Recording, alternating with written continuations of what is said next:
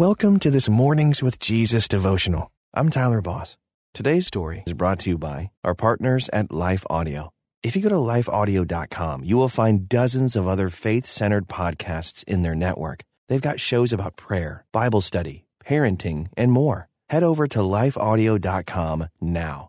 And remember, you can have full access to our meditations commercial-free. Just text ABIDE to 22433 for 25% off. Now, receive His peace and abide in Christ.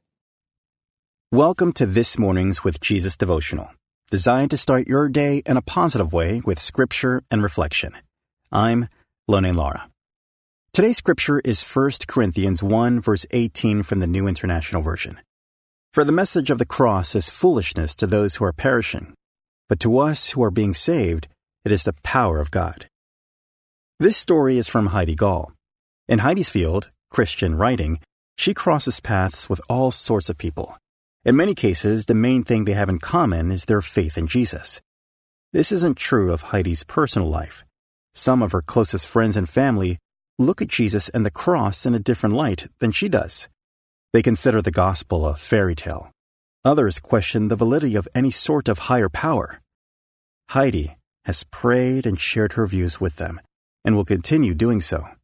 Aside from that, she plans to step back and let Christ do His work. That's good news. He often does better without her quote-unquote help.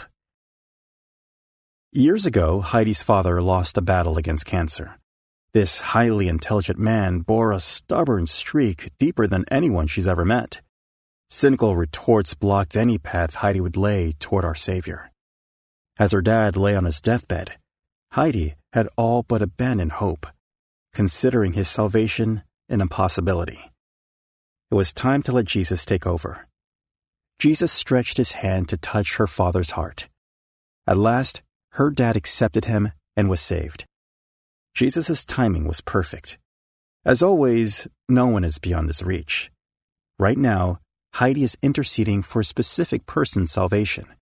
When they are together, she pulls the Lord's name into their conversations. Heidi hopes to draw her loved one's interest. Will this person accept the Lord's invitation of eternal life? There's no way to know. Jesus alone knows each soul's destiny. As for Heidi, she's willing to step aside as He leads, to wait, watch, and hope in faith. Here's a step of faith you can take today. Make a list of 7 people you know who need salvation. Choosing a different name each day, ask Jesus for ways you can play a part in guiding them to Him. Wait, watch, and hope. Thanks for joining me this morning. Until next time, may you abide in Christ. This is Perseus Poku, host of the Sound Reasoning Ministry podcast. Learn how to share and defend your faith by listening to us weekly. Subscribe at lifeaudio.com.